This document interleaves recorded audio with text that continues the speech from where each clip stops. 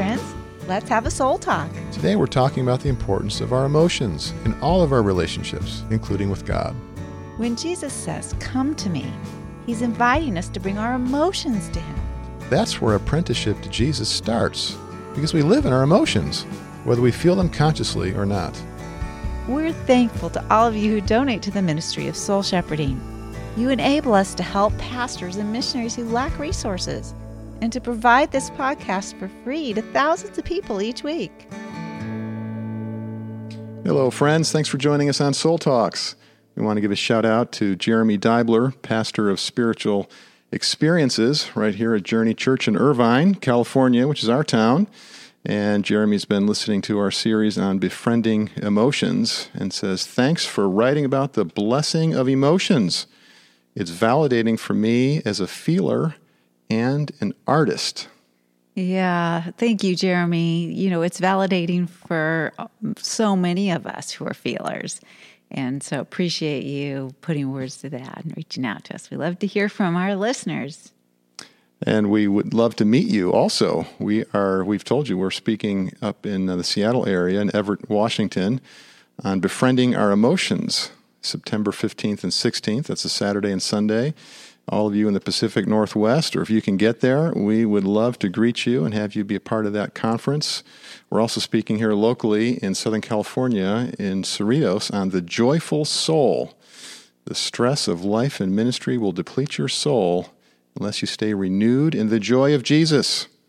So that's October 6th, and again, it's in Cerritos at the First Evangelical Community Church there, and we hope to greet you there.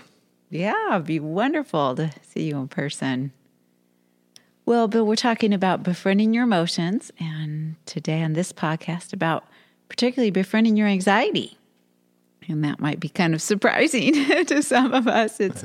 I don't tend to think of wanting to befriend it. I tend to think of wanting to get free of it. And that's the problem. We'll be talking about that. Yeah. It's funny because I think this runs pretty deep in us. I was listening to my sister talk about her grandbaby and how much she hates being in the car seat. And we've seen this with our granddaughter too. And how now her granddaughter, Grace, who many of you have prayed for, thank you, when they put her in the car seat and they start heading down the road, they don't even get out of the neighborhood before Grace starts saying, "All done, out," and pulling on the straps. And she's, she wants out of the car seat. She's all done. And I just think that's so funny how kids can verbalize, so much what we feel, and how many times I'm in a circumstance where maybe God has me strapped into something for my protection, and I'm saying, "Out, all done, God," out, all done. And so that's one of the things that triggers anxiety is this lack of control, this feeling trapped or feeling out of control. Yeah, we have this felt need that we want to be in charge. We want to run our lives our own way, and we want to feel like we're in control in situations, and we're in control of what people think about us and how they feel about us. And we don't realize that's we're internalizing a lot of stress when we do that, internalizing conflict sometimes between people, and putting expectations on ourselves, and that's actually creating anxiety.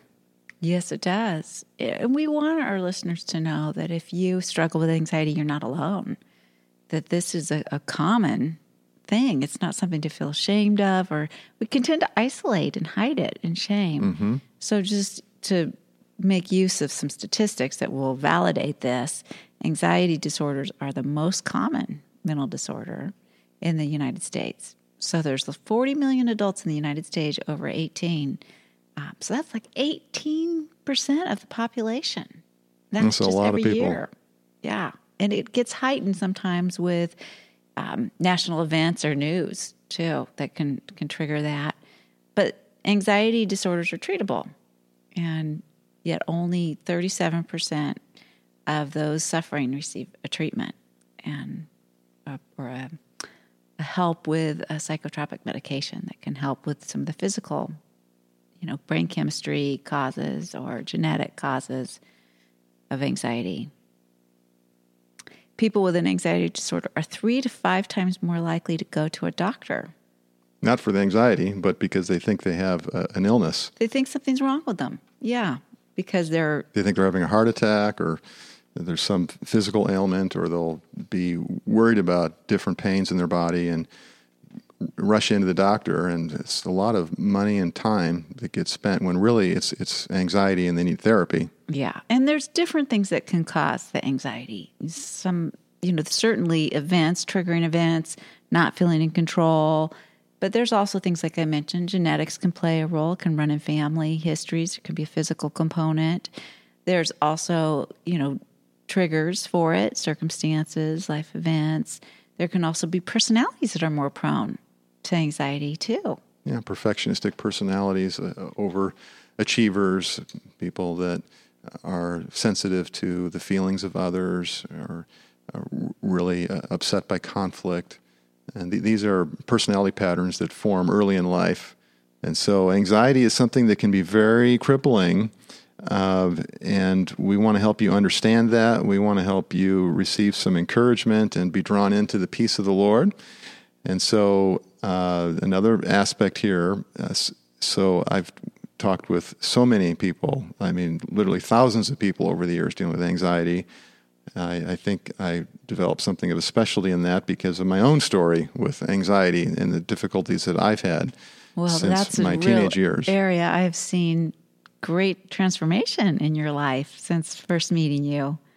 I need to do a lot of work on that, and a lot of scripture meditation, and a lot of seeking the Lord and learning to submit to God. And so learning how to receive empathy, learning how to think more positively, to really trust people who give me grace, and to trust God as the sovereign Lord, and that He's in charge and He's doing good things. And so, it's been a lifelong learning for me. But you befriended your anxiety. You learned to befriend it in order to do those things that you just listed. Yeah, because if we don't get it on the inside, if the help is only on the outside, in the Lord or in the Bible or in a person or a small group or being in a peaceful situation in nature, we have to absorb that. We have to agree with the grace that's being given to us by the Lord. And as that then it gets internalized, then we really can begin to live in the peace of the Lord. Yeah, and it's counterintuitive because I also talk to so many people, at least somebody once a week that's really struggling with anxiety. And usually what they're doing is trying to shut that down, trying to deny that, trying to ignore it, shaming themselves for it, judging themselves for it. They're not befriending it. And it's always a surprise to them when I talk to them about how they need empathy. They need to receive empathy. They need to go in and pay attention, use the anxiety as a signal to recognize that they're having emotions they're not paying attention to, they're not being honest with. Yeah, they have to get into a relational space. When you're internalizing stress and you're worrying and you're anxious, you're not in a relational space, and you're in a performance orientation, an image orientation of trying to impress people, or you're just out of control with doing too much, this sort of thing. And trying to manage outcomes. Mm-hmm. Control other people or events. I think just about everybody I've talked to dealing with anxiety, they typically are someone who is very impressive, mm-hmm. very responsible, really looks good, is working hard, is accomplishing great things with their life, and really presents a great image. Yes. And they don't realize how much of that's the problem, that they're trying so hard to control these things and to deny having faults and weaknesses and hurts and needs, and just to be strong all the time for everybody and in all the work that they do. And so Paul, the master psychologist after Jesus, in the great letter Philippians 4, he says to us, he's speaking to us about just what we're talking about here, about getting our relational centers on. These are very famous verses, reading from the New Living Translation. He says to us, always be full of joy in the Lord. I say it again, rejoice. Let everyone see that you are considerate in all you do. Remember, the Lord is coming soon. Don't worry about anything. Instead, pray about everything. Tell God what you need and thank Him for all He has done. If you do this, you will experience God's peace, which is far more wonderful than the human mind can understand. His peace will guard your hearts and minds as you live in Christ Jesus. There's a lot of relational words there.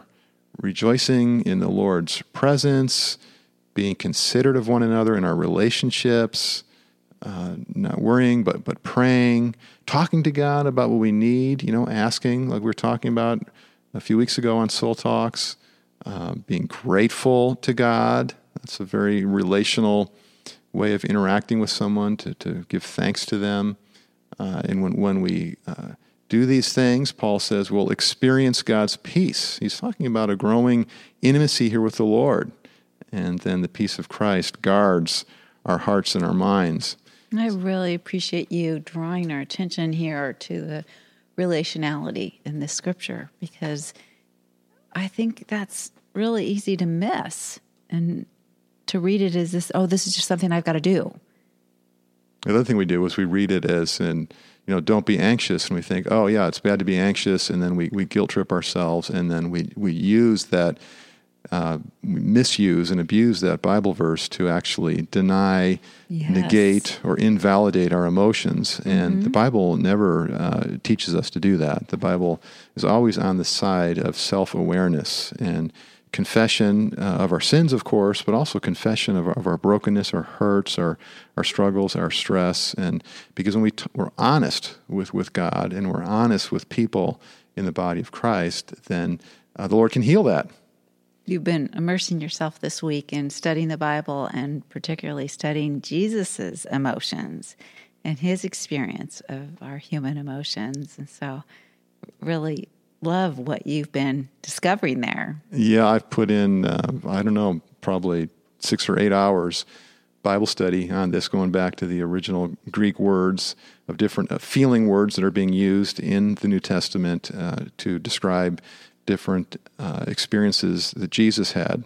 And all of the emotions that you and I have, Jesus has them. And so that's coming up for you in our blog that we email out, and hope that you are signed up for that. I think most of you know that our podcast and our blog emails always coincide. We're on the same subject, but hitting it from different angles. So each week we're on a theme, and we're going deeper with that in the course of the week. Also, our social media posts in the different Facebook, Twitter, and Instagram are always on the same theme that we're talking about in our podcast and that we're writing about in our blog with our devotionals and so forth. And I want to give a shout out to Anna Grindley, who is a Facebook friend from Sydney, Australia, who listens to our podcasts and reads our devotional blog emails. And she recently on Soul Shepherding, listening to the video clip on anxiety, because we've been talking about emotions. We have a number of short video clips from talks that we've given that are on our Facebook page in particular. And so she was commenting about how I said that a great key to understanding our anxiety is that when we're anxious, we're trying to control things. Something that we're talking about here. Mm-hmm. And so she says how that's helpful to her, and she went deep with this concept in reading our Easy Yoke book, and says that she asks, do you have any suggestions for how to explain this concept that you write about in Easy Yoke about abandoning outcomes? How do I explain this to a bright yet anxious 9-year-old girl? How does a child learn to abandon the outcomes to God instead of trying to control things? What a great question. Yeah, really good question. You got to love that as a mom. Me as a dad, it doesn't seem like that long ago. We had 9-year-olds in the house. They're now all grown up, and we're into the grandparent stage, just starting. And so these kids are so precious, but when we see them stressed and anxious, we really feel for them and want to help them. So you replied to her. I reply to all the messages that we get. You contact us, we'll reply to you. I said to her, well, Anna, try noticing when your daughter is trying to control things. And if she's in a receptive place, then gently describe what she seems to be feeling. Meaning, put words to the emotions that she might be having. And see if that helps her to begin to understand and describe what she's feeling. You want to begin to have her own words to what she's experiencing. And 9 years old is old enough to begin to describe things. And if she will do that, it's going to help her to relax, because it's a basic principle that we work with in therapy. It's also a principle in 12-step recovery, but it's that we want to learn to talk out our stress and our temptation and our negative emotions rather than acting them out. And there are a lot of ways that we act out painful or negative emotions. We do that in addictions, but we also do that when we internalize it into our body, or we avoid conflict and maybe get depressed, or when we have emotional meltdowns, panic attacks. All these kinds of things are emotional reactions to things that we're not bringing into a relationship.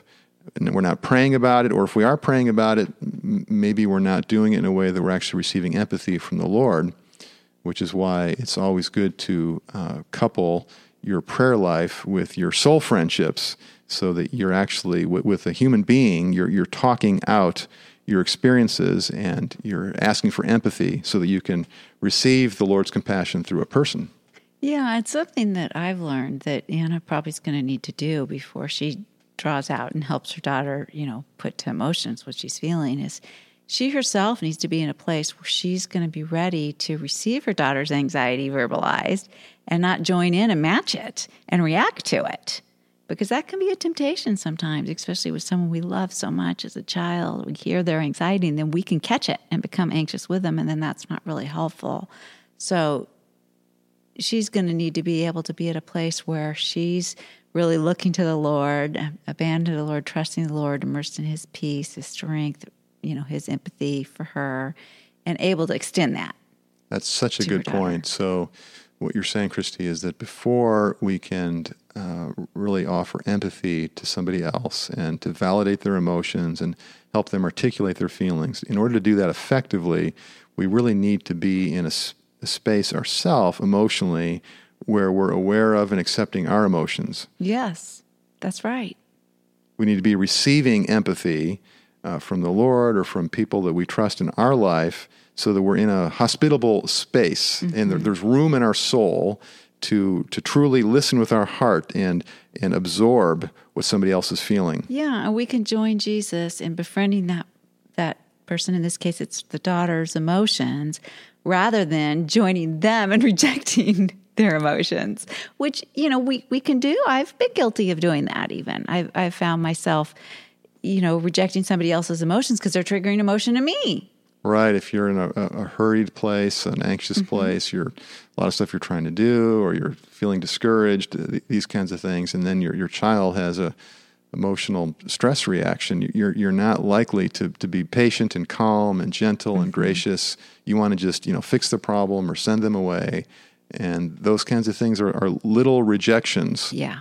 Yeah. And, if you're identifying, like me, a time when you've done this, I am wanting to invite you to befriend your emotions and not go to shame, and recognize it's not too late. If you've done that to somebody, you can go back and own that. Say, I realized when you shared this, it triggered these emotions in me, and then I moved to try to shut you down because I was uncomfortable with your emotions. I just want you to know I'm sorry. That wasn't about you. And, I hope you'll give me another chance. I hope you won't, continue in this pattern of thinking that I can't ever handle your emotions, or that you'll think that because I rejected your emotions at that point or shut them down or judged them, that they're bad. Yeah, we call that emotional repair. And this is one of the concepts that we unpacked in our Soul Talk series on family. And it's really important. In fact, we say that's the most important thing in a family. If you want to raise emotionally and spiritually healthy kids, if you want to have a family that's mostly functional, and all families, of course, are going to have some dysfunction because we all have wounds and destructive behaviors and attitudes. But the more that we are able to repair in our relationships, to say, I'm sorry, and also to go back and empathize and say, how did that feel for you when I lost my temper, when I wasn't available to you, and really to listen. That restores relationship, and it helps to reconnect and re-engage and sort of illuminate the person with a sense of God's presence. honey, when we were talking about doing this podcast, and I said, well, this is your story, Bill. You're totally a different person than you were early in life as it comes to anxiety. You said, well, one of the main things that's helped me is the apprentice prayer. Yeah, that's the basis of our book, Your Best Life in Jesus' Easy Yoke, which really comes out of my story of getting help with anxiety in therapy and in prayer and spiritual disciplines and my other relationships, and how the Lord brought increasing levels of His peace in me and through me. And so the Easy Yoke is really my story, is learning to live in Jesus' easy yoke, and I still slip out of it sometimes, of course, and need to get back in. But the apprentice prayer really expresses that demeanor, and I've prayed it thousands of times. Many of you have been praying it with me. But in this prayer, it's a prayer of devotion to the Lord, to apprenticing ourselves to Jesus, our Master. And it's also a prayer of relinquishing our outcomes of situations, hopes and expectations, and not trying to control things. But we keep submitting to the Lord. We trust Him and praise Him as a sovereign Lord who's in charge of our circumstances, and that helps us to relax. We're getting into the yoke or into the teaching of the Lord, which is an attachment. It's a bond, because we're all going to be yoked to someone or something. We can choose whether that's going to be a person who's abusive, or alcohol that makes us feel good for a little while and then causes big problems in our life, or whether we get yoked to overworking, or to an insecure relationship, or to someone who's critical, or we can be yoked to the Lord, and the Lord through people that give us empathy and grace. And so Jesus is our Master. And Jesus, we just praise You.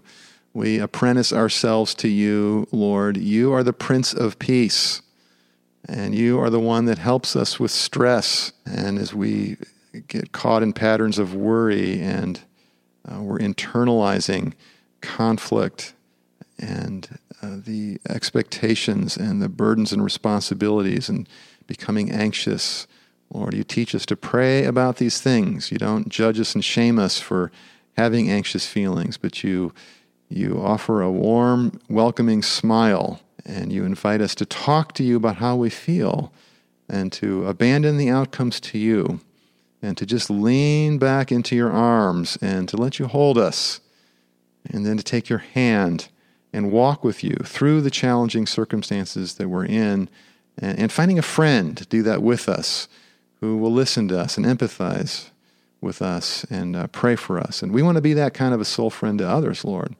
And God, we pray that these Soul Talks podcasts would continue to cultivate soul friendships amongst all of our listeners, Lord, and that You would continue to build this sense of community for us, growing as emotionally whole and honest and devoted disciples of Jesus in the kingdom of God. Amen. Thank you for tuning in to Soul Talks with Bill and Christy Gaultier. We'd enjoy meeting you. It'd be great if you could come to our Soul Shepherding Institute or one of our other events. You could also have us come speak to your church or community. Soul Talks is a ministry of soul shepherding, and is provided by our donors. You can help us reach more people by sharing this podcast with your friends.